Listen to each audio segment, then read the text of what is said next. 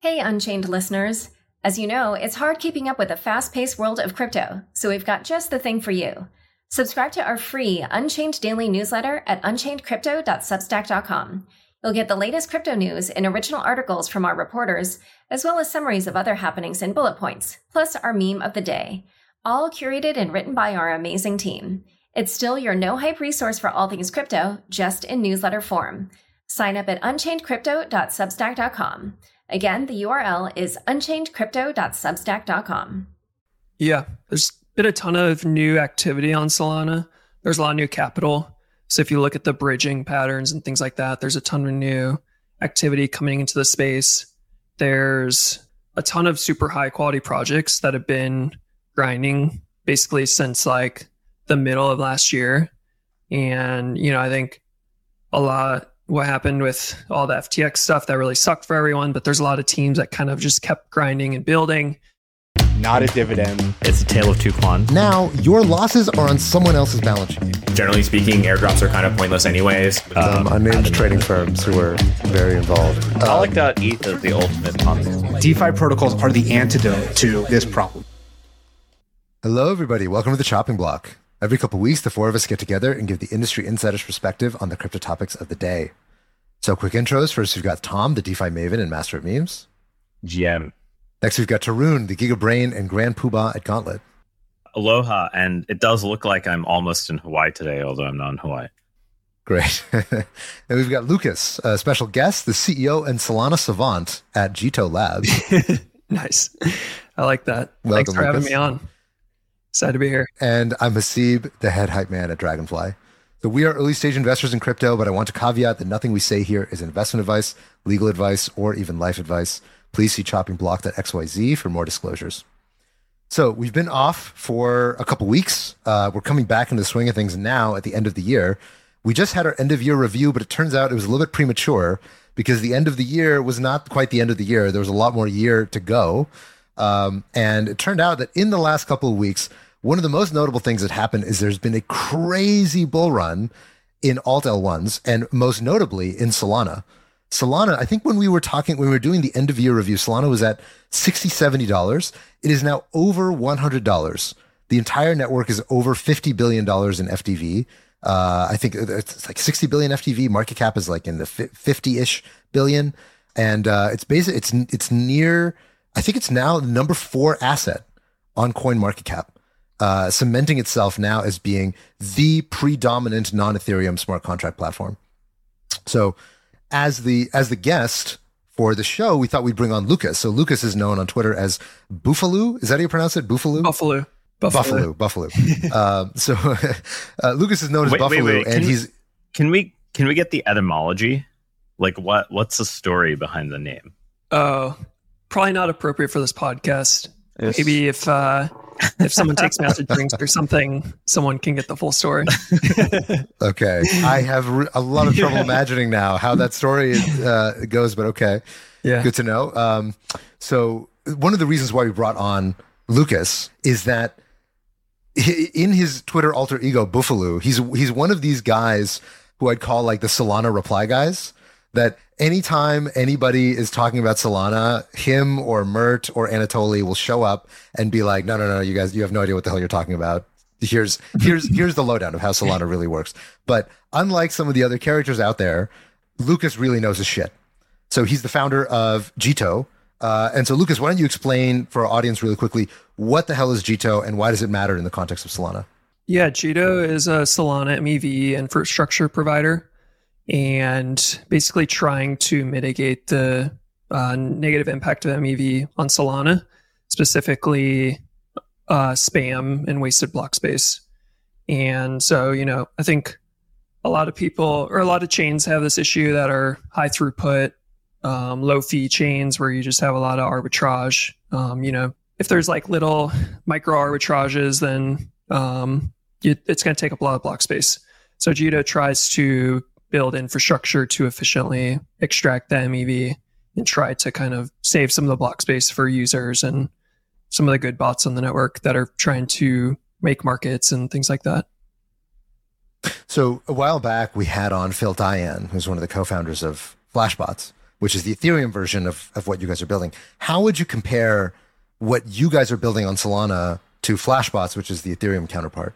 Yeah. So Solana, the main difference is speed on Solana. I think that's pretty obvious. So Ethereum, there's 12-second block time, 12 or 13 seconds, and the throughput's way lower.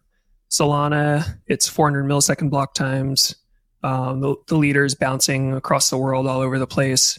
So the systems that we run are very high performance, very latency sensitive. Multiple locations around the world. I don't know if people on PBS do that.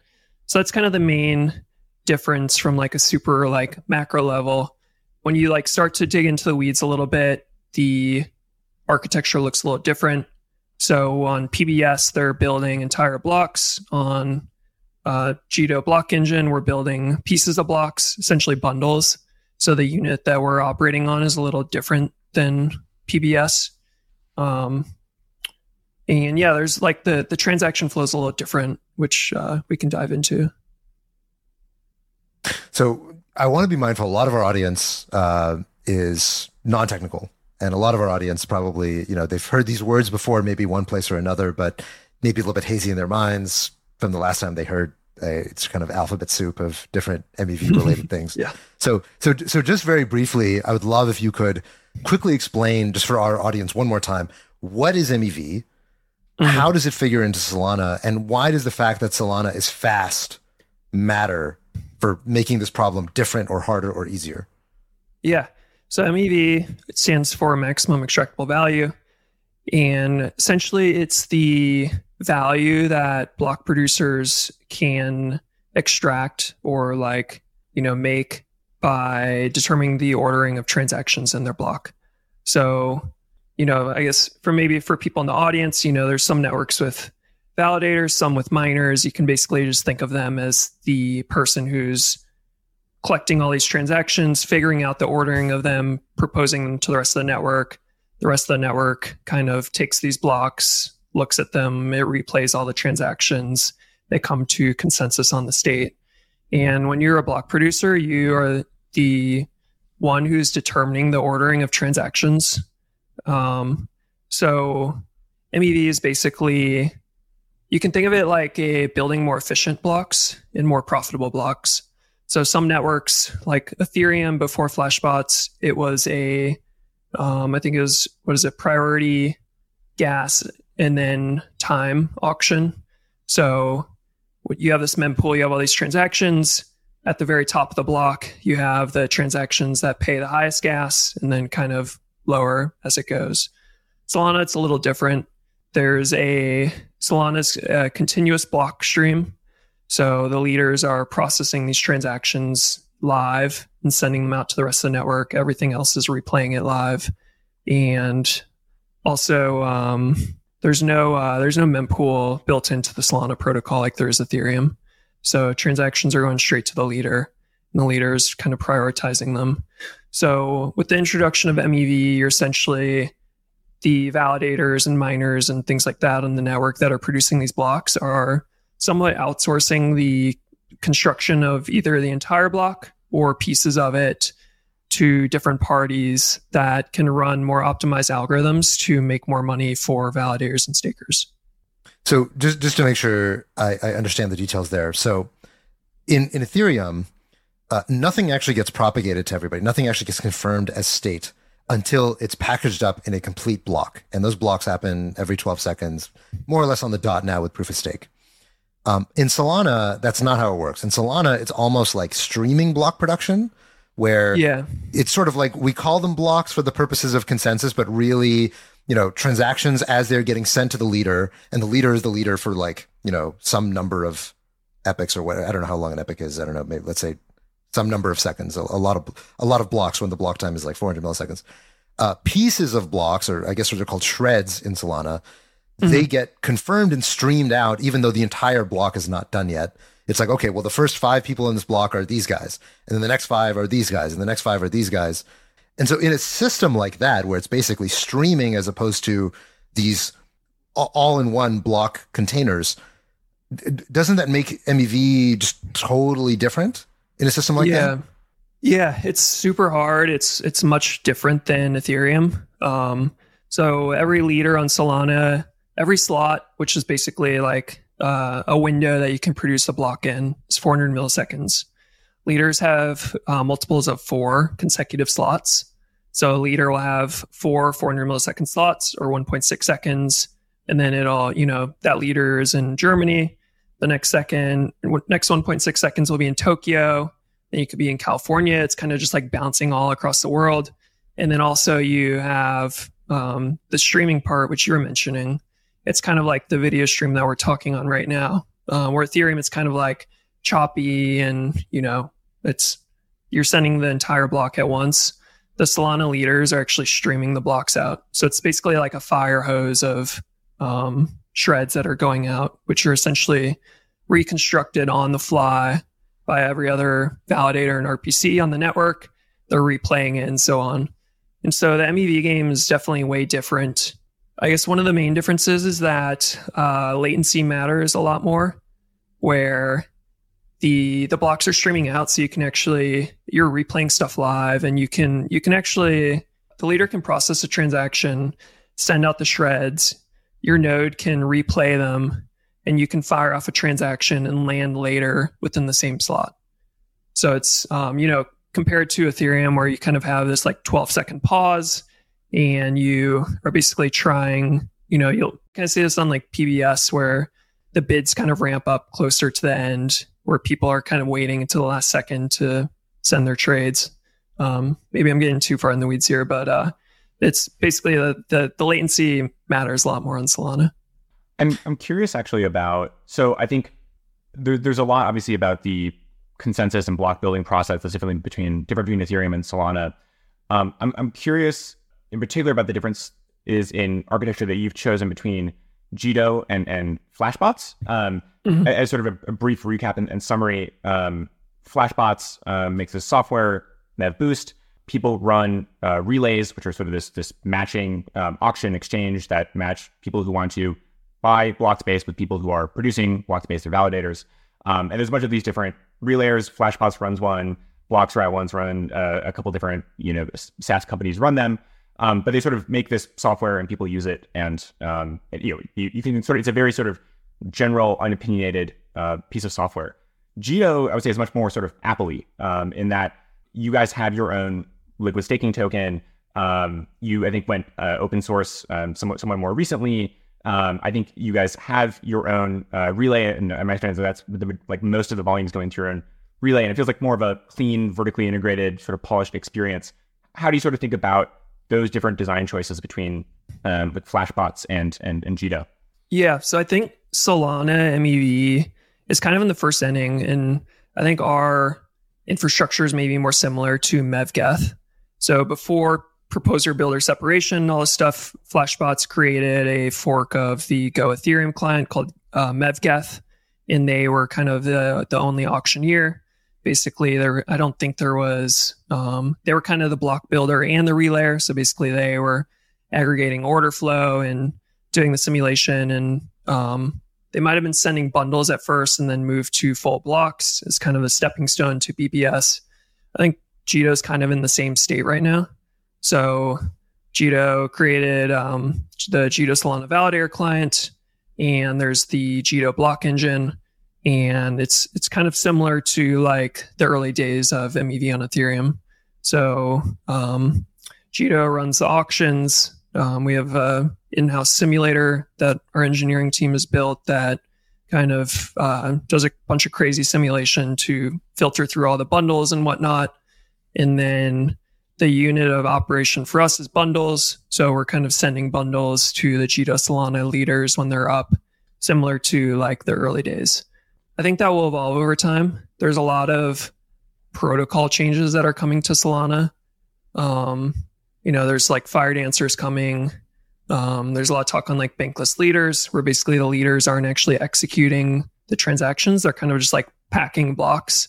There's like asynchronous execution. There's all this crazy stuff that's coming. And, it's like, there's a lot of questions in my mind, like what are we building for, and like on like a multi-year time horizon. I don't know if it'll look exactly like PBS and like Suave and all that stuff. I don't think that architecture makes sense on Solana, but it's definitely not the end state in the current form. So right now, what is the percentage of validators or leaders who are running the Jito client? Yeah, so there's currently 47% of the Solana stake running the Jito client. And this is like large institutions like Coinbase, Figment, P2P, to in like staking facilities, to like, kids and like small businesses that are running it. Super easy to run. Right. 47% of stake, 300 validator, or almost 400 validators. So a natural question, if you look at the trajectory of Flashbots started kind of running the only auction by themselves and standing in the middle of Ethereum infrastructure. And they were criticized pretty roundly as being like, hey, why do we have one company that's kind of sitting as an intermediary to this protocol? And eventually they moved away and kind of decentralized the relay such that Flashbots was only running one of many relays. Now, I can imagine that perhaps someday in the future, you guys foresee the same thing, that maybe there are going to be multiple different relays or auctioneers sitting besides yourselves.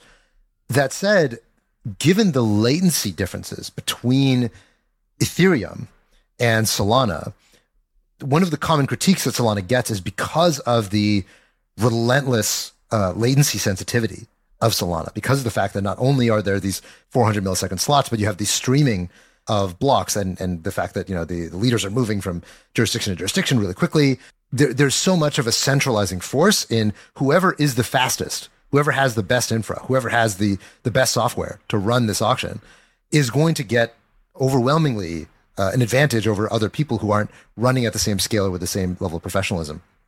So do you see that as a concern that even if you do try to nominally decentralize and say, okay, well, anybody can run an auction, here's like the format, RPC format, whatever, to do it, that you sort of end up in the situation where one party, maybe yourselves, just de facto are the auctioneers for all Solana block space? Potentially, I think it'll be interesting to see how the Solana protocol kind of evolves, and like all the things I was mentioning earlier. I think that the way that our auction is currently designed, you don't really have those forces yet, where we are, the Jito block engine's kind of running, it's kind of like somewhat discretizing these auctions into what today is currently 200 millisecond auction windows. So that's like enough for basically someone in like New York could potentially be competitive in an auction in like Tokyo or something. And then we have services like ShredStream, which basically provides low latency shreds to anyone that signs up from all these leaders that are running this code, and kind of like democratizing access to the shreds and low latency feeds. So in the current sense, it's not necessarily that much of a problem. I think it'll be interesting to see how the protocol evolves. And yeah, I mean, I think it is worth something keeping an eye out. I think some of the sexes and like or centralized exchanges in like Tokyo and other places certainly have the potential to be like large forces of gravity, where there's like a lot of sexdex arb, and those people are making a lot of money, and stake kind of starts to congregate around there. I think Jito has 4 block engines, hoping to spin up 6, 7, 8 in like Q1 of next year, kind of separate stuff out, move it across the world, and decentralize it a little bit. So just to build the intuition here, if Jito, let's say your guys' servers go down, you forget to pay the AWS bill or whatever, what happens to Solana block building? So that's actually a pretty cool thing, where like the network will continue to operate as normal. There's basically these things that we call relayers, not to be confused with Flashbot relayers. They're kind of like transaction forwarders. And the validators, when they start Jito Solana, they connect to these transaction forwarders, and anyone can run forwarders. Jito Labs runs a few. Some of the validators are operating their own. And basically, it's kind of like a transaction forwarder that will kind of send transactions to the block engine. And the block engine is really only sending bundles to the validators. So if our block engine goes down, unfortunately it happens sometimes. I got paged at like 1 a.m. yesterday because it went down. Had to debug some stuff, but like the network keeps going as normal. The functionality that you lose is basically the ability to send bundles. So we're not like, we're pretty important to the network in reducing spam and trying to atomically capture MEV versus it kind of going to like the spam game. But we're not so critical in the sense that if like we forget to pay a bill or there's a bug or something, then the like network stops working. There's also like a lot of like heartbeats between all these pieces. So there's like 500 millisecond heartbeats and, health checks and all this stuff. And I've thought about this a lot to where, if something bad happens, then the validator will kind of disconnect from everything and like revert to normal settings and the normal transaction processing. And the way that our bundles work, it currently runs in parallel to the normal transaction processing code. So, yeah. Got it. Okay, so let's zoom out a bit from the micro details of Jito, and let's talk about your airdrop, because your airdrop, I think, is probably one of the legendary airdrops in crypto history at this point. It's analogous in my mind to what the Compound airdrop was, or not the Compound airdrop, but rather with the liquidity mining on Compound, where it was the moment that kicked off DeFi summer. And in my mind, the Jito airdrop has kind of been the thing that brought Solana out of the ice age and reanimated a lot of the animal spirits and the excitement around Solana. So why don't you walk us through what happened with the Jito airdrop? What was your guys' experience of it? And what do you think went well or went poorly in what is now being called the Jito stimulus check? Yeah, I mean, it's cool to see how many people are excited about participating in Jito governance. I think there's a lot of excitement around Solana right now. There's been a ton of increased activity and interest level in Jito, but also other Solana protocols that are kind of like pre-governance token. And so it's really cool to kind of somewhat like participate in that. I think the foundation did the Jito Foundation did the airdrop. I think like my personal opinion is that I think it went pretty well. I think if you want to, there's definitely like a relatively small number compared to some of the other protocols that you're seeing. And, I think the game has definitely changed on Solana in the past, 3 weeks or something, to where I think like you probably can't do what the Jito Foundation did. But I think that it went pretty well. And if you want to get a lot of people, because of the rise of Sybil's and inorganic behavior. Yeah. I assume that's what you're referring to. Yeah. Right. Yeah. I think that, if you want to, I think you have to be careful because there's a lot of people that are not necessarily long-term aligned with protocols. And so you have to be even more careful now that there's a lot more attention on Solana. Right. So just high-level numbers for the audience. So the airdrop was in early December. It was at present prices over $200 million worth of Jito to over 11,000 addresses on Solana. Many people got tens of thousands of dollars in airdrop checks, and it has created a huge amount of airdrop farming and the kind of anticipation of what's the next airdrop going to be. There's excitement around Jupiter, around what are some of the other products on Solana that are now getting a lot Drift, more. Camino. Right. A lot of anticipation now for, okay, what's the next airdrop going to be? And is the scale going to match what people saw with Jito? So I think one thing that might be worth pointing out to listeners is how Solana airdrops in this cycle sort of differ quite a bit from Ethereum airdrops historically. I think the notion of kind of point systems where people have to interact with protocols and you don't exactly know what the distribution will be, and there's more of this like almost game-like aspect to how airdrops work now. I give the Solana ecosystem probably personally like most of the credit for really pushing that forward. I think in Ethereum, people's kind of still stick a little closer to passive liquidity-based incentives. So it would be great to hear about like how you thought through this point system, how you kind of view it evolving, and sort of how you view the importance of these point systems within the ecosystem. Yeah, I think points offer. There's a lot of protocols that are doing points now in Solana. So I think Tensor might have been the first one, or maybe Margin Fi. There were some Jito points for a while. We're seeing, I think, Camino has points now, or they will soon. Parcel has points.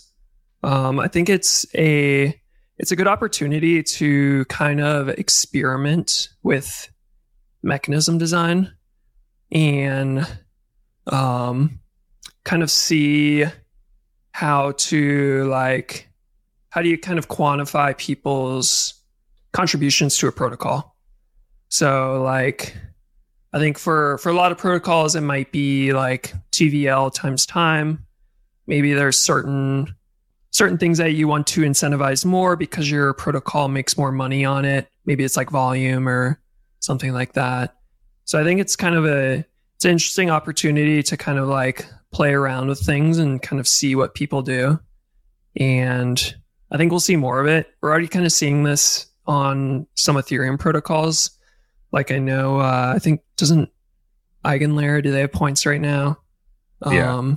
They have like $1 billion of TVL with points. Saying like, I think I saw something with Rainbow Wallet the other day, where Rainbow Wallet's making a ton of money with points. So I think it's, it's kind of like a playground that you can experiment in and see what people do with different kind of like with the leaderboard, basically.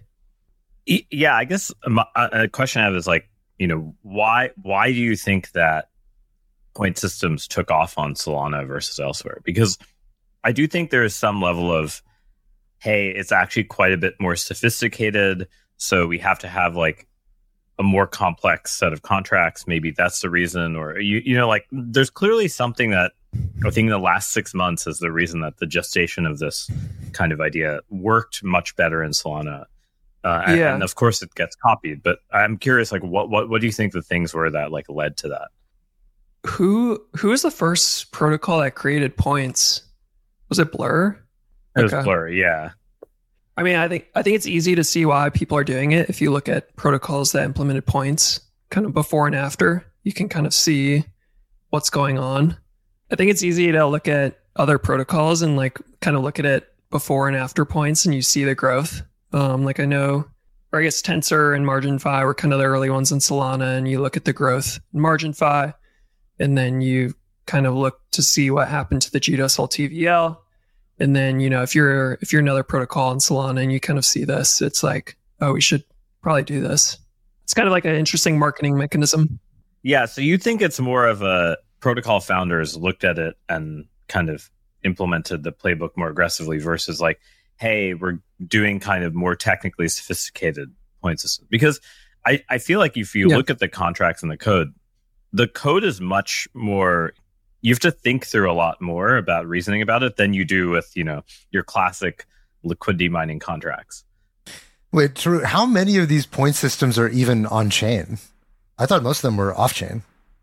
Most of them are off chain, but they keep a lot of logic for like keeping track of actions that are done, or like aggregating, or just like actions, logs, right? Because like in some sense, yeah, and I feel like it's actually like going to be a much richer, I think in 2024, we're likely to see this system evolve to be much richer than what we see in like the current liquidity mining universe. And so that's sort of why I think, at least to me, I feel like there's something very interesting about the fact that it really took off on Solana. Like, I feel like Blur points sort of worked, but they attracted like 3 whales, like they attracted the few small, large NFT players. Whereas the Solana point system seemed to have been much better at getting distribution, and some of it feels technical, some of it feels cultural. So that's sort of where I was like, where do you where do you attribute that? Because I can kind of see both arguments for it. Yeah, I mean, I think I'm definitely in like the Solana bubble, and I don't necessarily follow the ETH-L1 and all the L2 protocols super closely. I think there's a lot of super legit teams building on Solana. And there's a lot, I think, that are, relatively new within like the past year or two. And I think that, I don't know if that's necessarily the case for Ethereum, some of the L2s. Maybe I could definitely be wrong here. And so I feel like there's a lot that are kind of in the same path that decide to launch points programs. And yeah, I mean, it's been super successful for a lot of protocols that have done it. So I think it's going to keep going for a while. You're starting to see some of the Ethereum protocols that I mentioned earlier start to do it. So, okay, let's take a step back again from Jito entirely, and let's talk about Solana. So you've been one of the great kind of outspoken emblems of the Solana community. And now that Solana is in the spotlight and it's gotten this incredible surge of activity and attention and excitement, I want to talk about, one of the things that's going on in the public conversation, which is this back and forth between Ethereum shills, Solana shills, and like kind of the critiques and the strengths and the weaknesses of Solana and the Solana roadmap. So one of the things that a lot of people talk about when they're firing pot shots at Solana and saying like, oh, why is Solana pumping so much? This is crazy. Is that there's a claim that not that much has really changed on chain relative to where Solana was, call it 3 months ago, 4 months ago, when Solana was a fraction of what it's trading at today. From your vantage point, where you're sitting in Jito, what do you see in terms of what's changed in terms of on-chain activity from now to, let's say, 4 or 5 months ago? Yeah, there's been a ton of new activity on Solana. There's a lot of new capital. So if you look at the bridging patterns and things like that, there's a ton of new activity coming into the space. There's a ton of super high quality projects that have been grinding basically since like the middle of last year. And, I think a lot what happened with all the FTX stuff that really sucked for everyone, but there's a lot of teams that kind of just kept grinding and building. Feels like those teams are finally like getting the recognition and adoption they deserve. I think there's a lot of people that were kind of, skeptical to use Solana, or that maybe they just weren't interested in it. I got to like bridge, I got to go through some sex or go through a bridge and get money on here, and there's not really that much to do. But I think there's certainly a lot of group chats that I'm in where people have been talking about Solana more. They've been trading more and are, using the applications a lot more. There's just like a bunch of crazy stats. Like it's like there's like 5,000 or 6,000 tokens being minted every day. There's a ton of new volume on chain. We're seeing there's a lot more people trading on chain. There's a lot more MEV happening on chain. Jito is basically 50% of all the MEV tips have been captured in the past 2.5 weeks, or 50% of all Jito Solana related MEV tips have been captured in the last 2.5 weeks, 75% in the last 4 weeks. So there's like a ton of volume happening on chain. Wow. And so a lot of this resurgence in trading has been these new Solana meme coins, if I'm understanding correctly. Yeah. So obviously there's Bonk, which has been around since the beginning of the year, but it's kind of gone vertical over the last month. And there's been this just panoply, and there's also inscriptions now on Solana, I understand. And so things are kind of just going crazy. Can you talk us through like what you're seeing in terms of where the MEV is coming from? Is it mostly from meme coins and inscriptions and this kind of thing? Yeah, there's definitely a lot around meme coins. And even like just like normal trading, like Solana USDC and things like that. There's a ton of arbitrage. There's people that are getting into like some of the longer tail MEV, like liquidity sniping and things like that. And yeah, on Ethereum and other chains, I think MEV is pretty closely correlated to volume. That's probably the thing you can the most closely correlate it with. And so you have a ton of new tokens popping up. There's a ton of price discrepancies between all these tokens. The fees on Solana are 100th or 1,000th of a penny. So basically any trade that happens is going to produce an arbitrage. So you're seeing a lot of that right now. There's been a lot of dApps in like protocol developers that have been working pretty hard, and they're starting to see more adoption. I think there's been a ton of changes to the Solana core protocol as well, that I think if this were happening like 2 years ago or 3 years ago, like the chain would be struggling super hard. So like introduction of Quick, there's a much better scheduler in place. There's priority fees. There's still a lot of work to do on all these things, but they're kind of like the base building blocks are getting much better to where the chain can actually handle it without kind of dying. Yeah. So actually, maybe a question or like something that's I think there's a lot of chatter on Twitter about is like, should the dominant form of value that gets generated in the Solana network come from MEV because transaction fees are low versus, like there's kind of this philosophical divide of like MEV is actually parasitic to the security of a network, or MEV is actually a very good source of revenue for the network. Where do you fall in that kind of dichotomy? And I know Haseeb probably also has some like. Well, but MEV on Solana through Jito, MEV doesn't get burned, right? MEV just gets distributed to stakers. Is that correct? Yeah. So there's a few different forms of MEV on Solana happening. One is like people are still sending or using priority fees. I guess I don't know if you want to count priority fees as like MEV or not. Depends on who you are, but 50% of priority fees get burned. There's a ton of bots and users interacting with the chain, so those priority fees are getting burned. The system that the Jito Solana validator client and that all that hooks up to, it doesn't burn the MEV. So it basically collects the MEV and distributes it to validators and stakers. So there's not the main source of like any potential MEV burn would be from priority fees on Solana. I think one of the main themes in sort of the EVM ecosystem over the past, let's say, year and a half in the realm of MEV has not just been about sort of redistribution and, MEV boost and relays and different block builders. But it's also been about MEV minimization and redesigning protocols to reduce opportunities for MEV. That's things like, intents or moves to RFQ systems for DEXs. Do you see a similar kind of trend in the Solana ecosystem, or like, how are people sort of re-architecting their dApps in Solana to reduce MEV given sort of the different constraints of building on Solana? Yeah, I think we're definitely seeing that. I think it's catching up to Ethereum a lot. I think if you like one could argue the most valuable thing about Uniswap is the front end.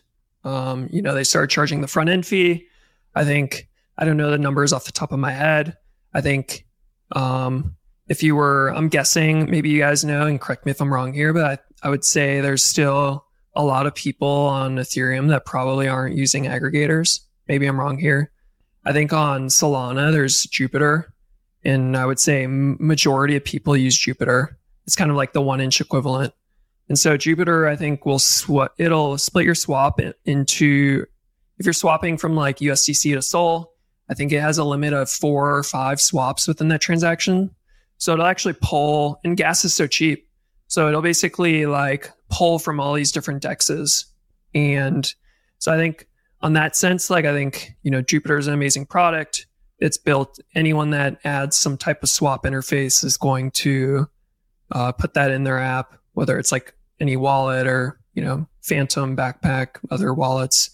So I think on that sense, there's a lot being done.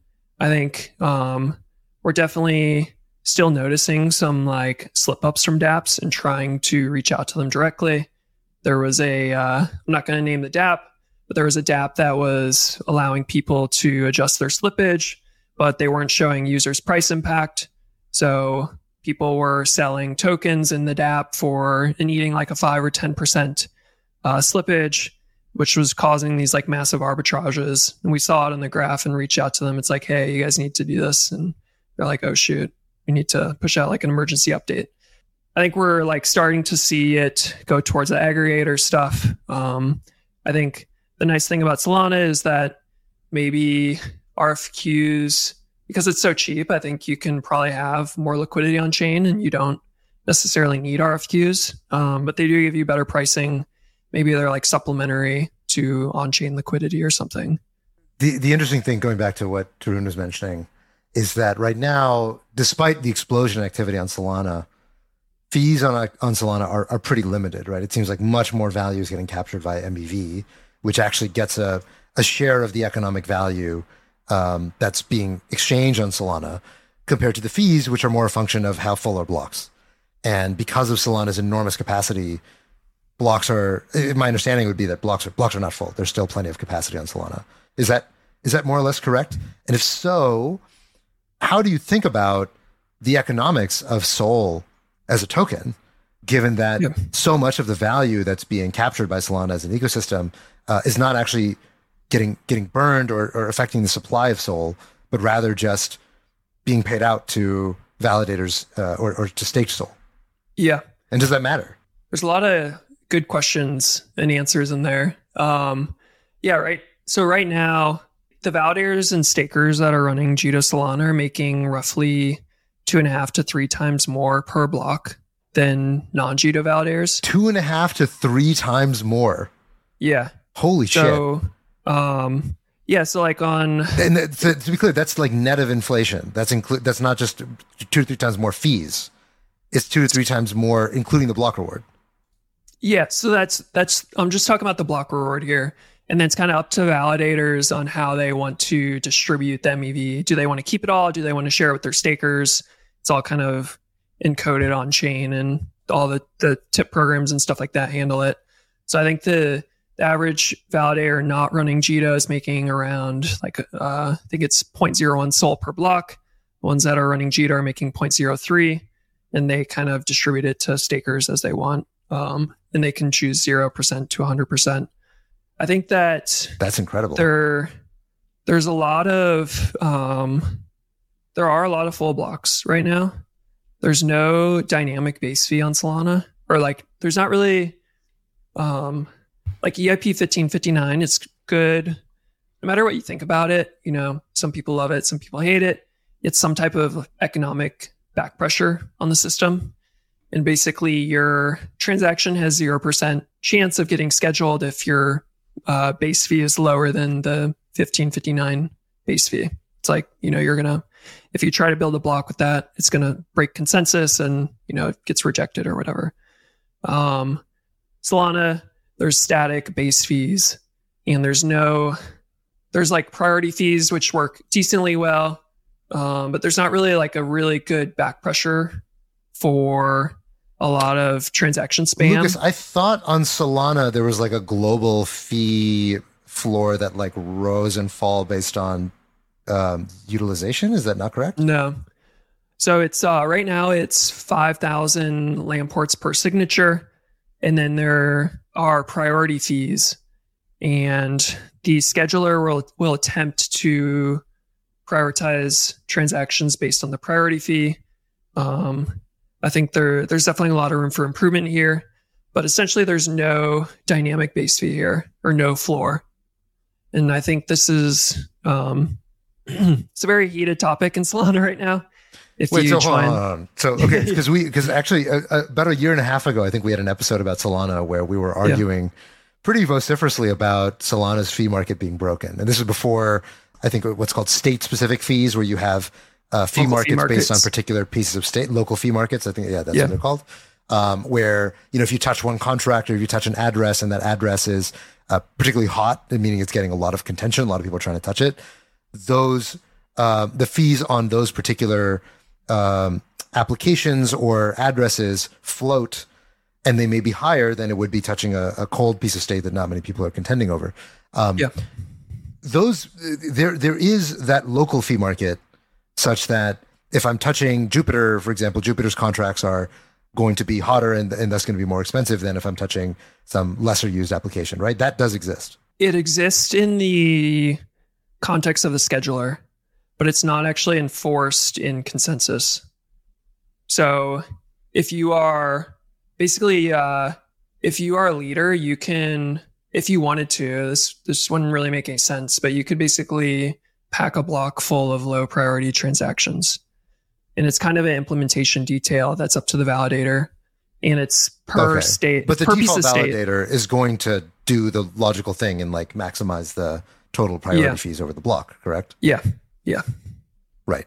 So in practice, we do have these local fees that get enforced by the validators, such that somebody touching a more expensive piece of state is going to pay more than somebody paying something cheaper. So there is No. Okay. Give me the details. Help me understand. It gets a little tricky when you start looking at the current scheduler, and the fact that you're streaming blocks as you're producing a block throughout the entire slot. So you can imagine a world where like the validator, it had a super hot piece of state on the previous block. Does it get reset every block? Yeah, like there's no minimum, there's no dynamic floor that's enforced. There's no persistence across blocks of this was hot the last block, so we're going to keep it hot in this block. So there's no EIP 1559 equivalent, or however you want to call it. There's a lot of it's becoming more of a hot topic recently. Depending on who you talk to, there's a few different proposals to fix this. One is the program rebatable account. Whatever the name is. It's PRAR. I don't know what it is, but there's one where it's like, maybe the applications should control what the fees are per account. And then there's also, I think, people are finally getting over. Let me ask you this. Look, how do you think fee markets should work on Solana? Yeah. I think that ideally there's some EIP or like controller based account fee model where every little account, EIP 1559 per account. Yeah. And each of them has their own little curve that's moving up and down. So I think, like you can do like, I think Anatoly had a post or something that he wrote recently for like exponential moving averages, where you kind of look at the past end blocks, and if it's above, if it uses this much of the block space, it rises, and if it falls off, then it kind of goes down. I know Tarun's been like massively nerd sniped into looking at this, so I'm kind of curious what he has to say about it. Yeah, actually, it's funny. I'm writing a blog post about this right now, so I have it fresh in context. So an interesting thing about Solana's fee market is the block rewards actually are distributed for voting. It's not like the proposer gets the block rewards. And B, the main incentive to the proposer is the fees. So 50% are burned. But then there's kind of this, there is this issue of persistence. But one question you might have is, I have a bunch of different local fee markets, right? So like maybe Tensor is hot, and Jupiter is hotter, and Camino is less hot than Jupiter. How do I decide whether these things should be increased in a correlated way or not? So I think a lot of the local fee market initial design was sort of, you could think of it as having been done looking at NFT mints that caused issues on the network, right? Where there's a single piece of state that 99% of demand is going to, but the rest of state doesn't matter.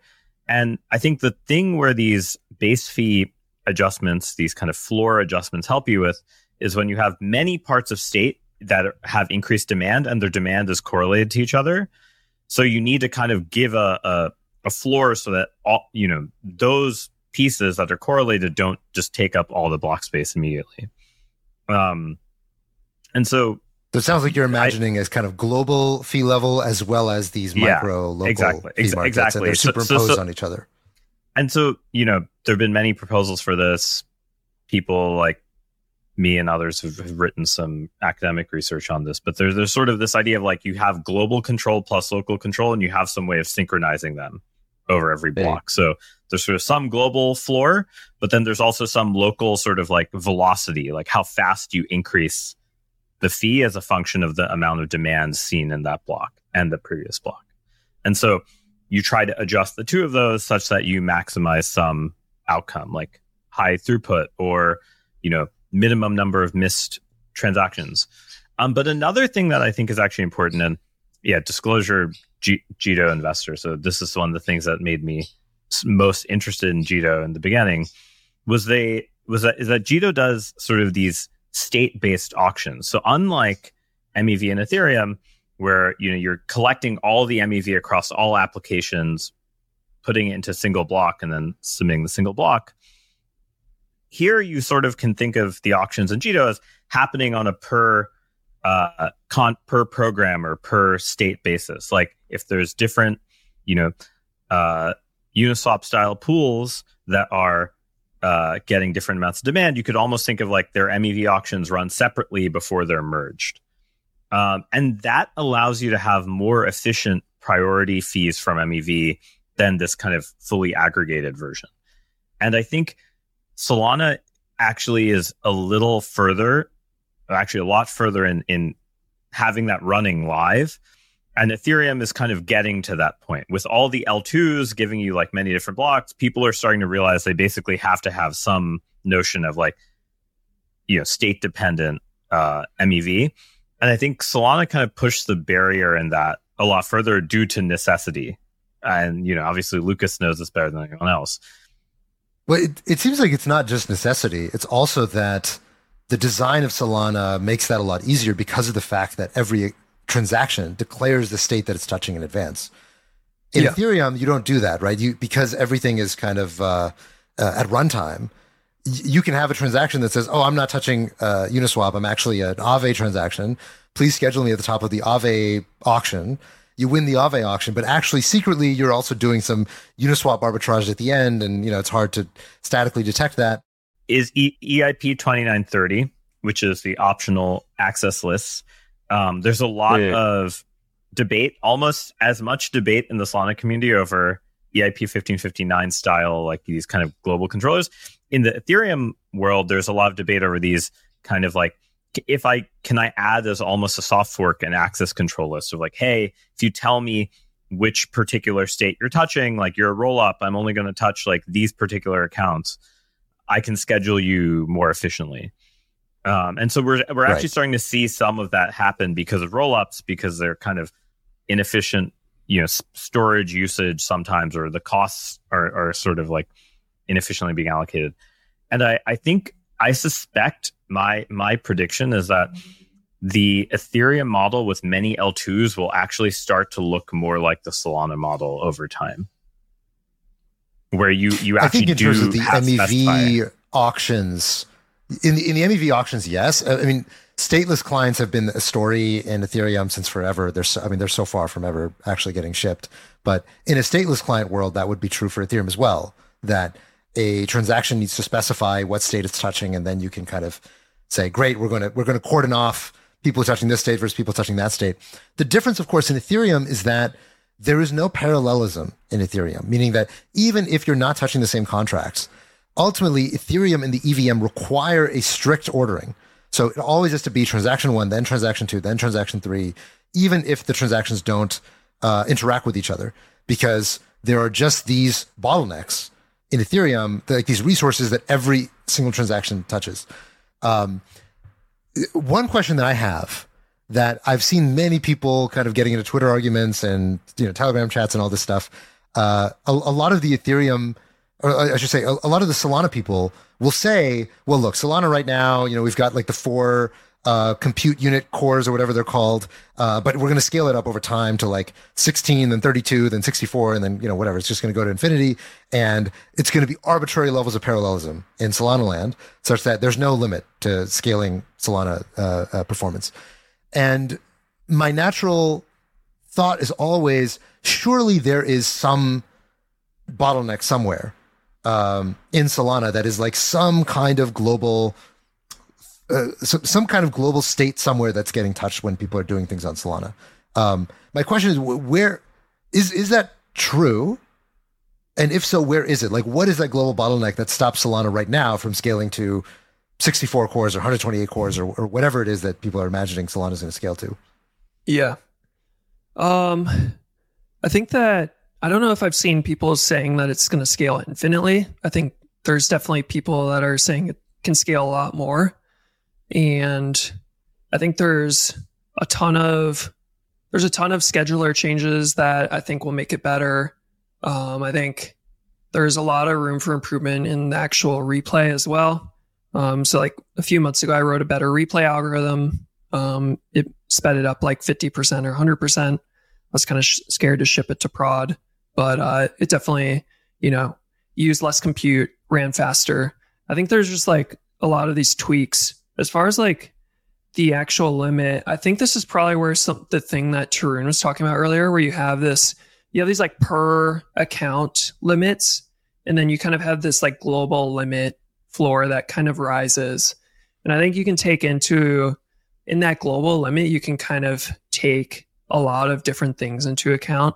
So maybe the global limit includes like what's like the max throughput that we're trying to target for packets on the network. Basically, how big are the transactions in bytes, and how much throughput and like how much bandwidth does it require to spit those transactions out and process them, to like how much account state was loaded and stored in that block.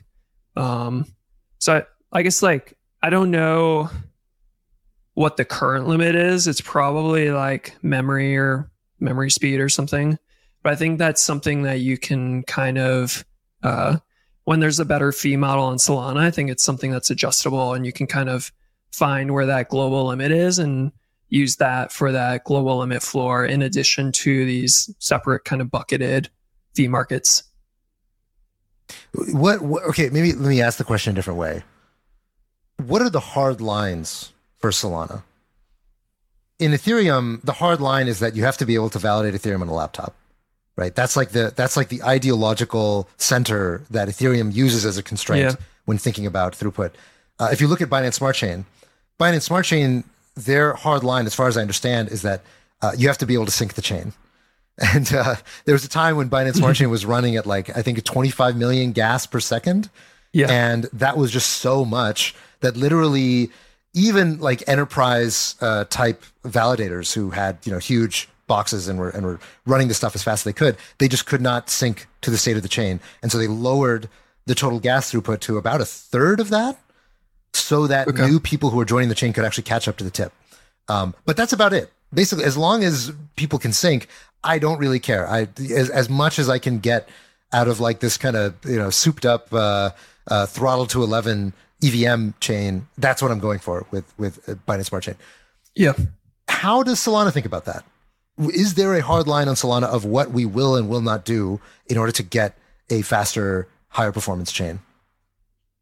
What is the binding constraint beyond just what can we get out of raw hardware? Yeah, I don't want to speak for like Solana Labs here. I guess or like the foundation or anyone. I think currently the hard limit is like 48 million compute units. It's kind of a proxy for a lot of different things here. And on Ethereum, I guess, there's a 21 million gas per block. I don't really know how all the different things that transactions are doing and block validation and whatnot fits into that. But, I guess that maybe that's something you could view, or people, it's like gas per second or something, where it's like 21 million gas, and then you have 12-second block times, and there's a bunch of signature verification, whatnot happening. On Solana, it's 48 million compute units. I feel like on Solana, it's probably basically like what's the lowest barrier to where 66.6% of the chain can keep up. So how fast can we go such that 66% of stake can keep up? Ideally 100%. Some people, they call them potatoes on Solana. There's a lot of validators that are running potatoes.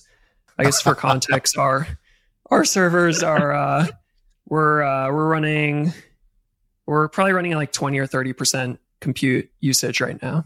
So I think there's a lot of space and room to speed that up. And there's also a lot of extra bandwidth that we can use as well.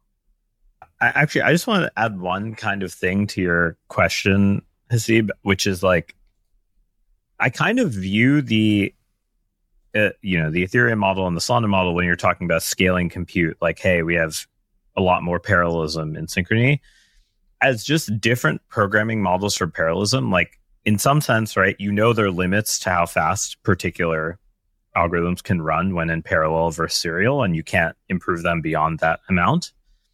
And there's however, how you represent your parallel computation impacts how easy it is to actually achieve whatever scale you want, right? Like, if you want the algorithm to run 10x faster, well, one form of parallelism might work better than another form. And what I mean by that is like, something like NVIDIA's CUDA works well for linear algebra parallelism because that's just like what it's designed for, but it works bad for, say, sorting a list, right? It's sort of inefficient at doing certain things like that, or things that have recursion. And I think in general, you should view the Ethereum form of parallelism of we have these multiple units that are running separate computation, but infrequently synchronized with each other, versus the Solana version where actually they have a shared memory map, or they have some shared context that they have to keep in locally at all times, as two different programming models. And some algorithms will be much easier for one, and some algorithms will be much easier for the other. And there'll be some that don't work on both, right? And, the history of parallel computing has had this happen, whether it's things like MPI in the 80s, things like CUDA now. And this general idea that like the way you represent how you parallelize your computation dictates what applications work well on it, I think is going to be just the truth for blockchains for the next few years. But I think that's maybe one of the reasons it's also hard to compare these things apples to apples. Yeah, I think that certainly makes sense. All right, I know we're running up on time, so I wanted to just kind of close out, Lucas, with I guess getting a little bit more of the kind of felt experience of what it's been like for you personally. So, and just what it's been like for people in the Solana community. So Solana, you guys have really been through the valley of darkness with the collapse of FTX, Solana going all the way down to $8. And now you've had this kind of euphoric coming back into the light. Solana now surging to be number 4 on CoinMarketCap, over $100. Everybody's super in the money. Jito has been super successful. How does it feel being part of that cohort where you guys are really toiling in this this environment where everybody kind of left Solana for dead? And what does it feel like now being on the other side of that? Do you have time to really rejoice? Do you feel like, yo, guys, we made it, like we were right, we believed when no one else believed? Or is it just like everything's happening so fast you're just trying to keep up with it? What does it feel like from the Solana OGs right now? I would say all of the above for sure. I mean, I think last year at Breakpoint, super exciting. The Jito stake pool was launched, the Jito Solana Validator client. I think it was the Jito Solana Validator client was at like 3% of stake, and to like FTX happening, and like a lot of people were leaving. Weeks before FTX was Breakpoint, right? Or was it after FTX? No, it was on the plane. It was on the plane ride home that the rumor of Binance buying FTX was like popping up on people's phones and Twitter. And I remember the internet was super spotty, and everyone just like keeps trying to refresh Twitter to like get get the newest news. So yeah, it was pretty stressful. There's definitely a period there where it's like, you're doubling down, but also like questioning yourself, like, is this like worth it? But I think like a lot of teams just kept building, and I think Solana is just it's so much bigger than FTX. Like, I think people associate the two so closely, but if you actually like do people actually know like the Solana core engineers? Like, there's a lot of really smart people there. There's a lot of really smart teams, and I think everyone kind of bonded together. And I think certainly the last few months, and then the last 3 weeks it's like some sense of like excitement, pride, maybe like a little vindication for people that like made fun of Solana the entire, like basically the last year. I think there's also like a lot of excitement and hunger. I think there's still a lot to build and a lot to do. And I think a lot of people are kind of soaking it in and like making sure that they keep their servers running and things are going smoothly and all that. But also like, the things, we're just getting started here, and there's still a lot to prove. There's a lot to build. A lot of like users and marketing and things like that to keep people onboarding. So I think, definitely nice to like soak it in and kind of reminisce on like how crazy last year has been and how stressful, but I think there's also a lot of opportunity and a lot of excitement. And I think a lot of people feel like that on Solana right now. That's great. Well, it's awesome to see that you guys getting to see the fruits of your labor and getting vindicated for having believed in something at a time when few other people did. And I think there's a lesson for a lot of entrepreneurs out there. Any advice that you would give to somebody who's thinking about building in this environment that you've learned from your experience going through, the peak, the trough, and then back to the peak again? Yeah. Oh man. I think you have to be confident in the choices you're making and make sure that you have the right team to support you and you have supporters there. I think anyone that's an entrepreneur is like kind of like messed up in the head a little bit, especially in this industry. And I think having a good team on your side definitely helps a lot. I think also making sure you're, I think there's a lot of value in staying focused on the right thing. There's a lot of, especially when prices start going up, I think it's really easy to get distracted or try to catch the end of trends and kind of like miss the trends, and you're kind of always chasing. And I think it's really important to kind of figure out how you are going to kind of attack something and grow and stay super focused on that. And I think, those things are definitely super important as an entrepreneur. Well, the Solana ecosystem is very lucky to have you, and congrats on all the success, and hope to see more of what Jito becomes as you guys keep evolving alongside Solana. Thanks. Yeah, appreciate it. Thanks for having me. All right. And congrats to you as well, Tarun, for having invested in Jito. I guess you two are you two both deserve all the success you've had. It's really Lucas who deserves all the success. Okay, great. All right. Well, we got to wrap. Lucas, thanks for coming on. And until then, I guess this is the last episode for the year. We'll be back next week. And hopefully more craziness will come of our way by then. I think the thing that's needed is Hasib with hat. That's the meme coin that you really need. Is that right? All right. Good to know. Good to know. We can sponsor that for next year. And we also got to, at the end of the year, we got to go back for a PayPal bet. So that's next episode, we'll adjudicate how the PayPal bet played out. Anyway, we got to wrap. Thanks, everybody.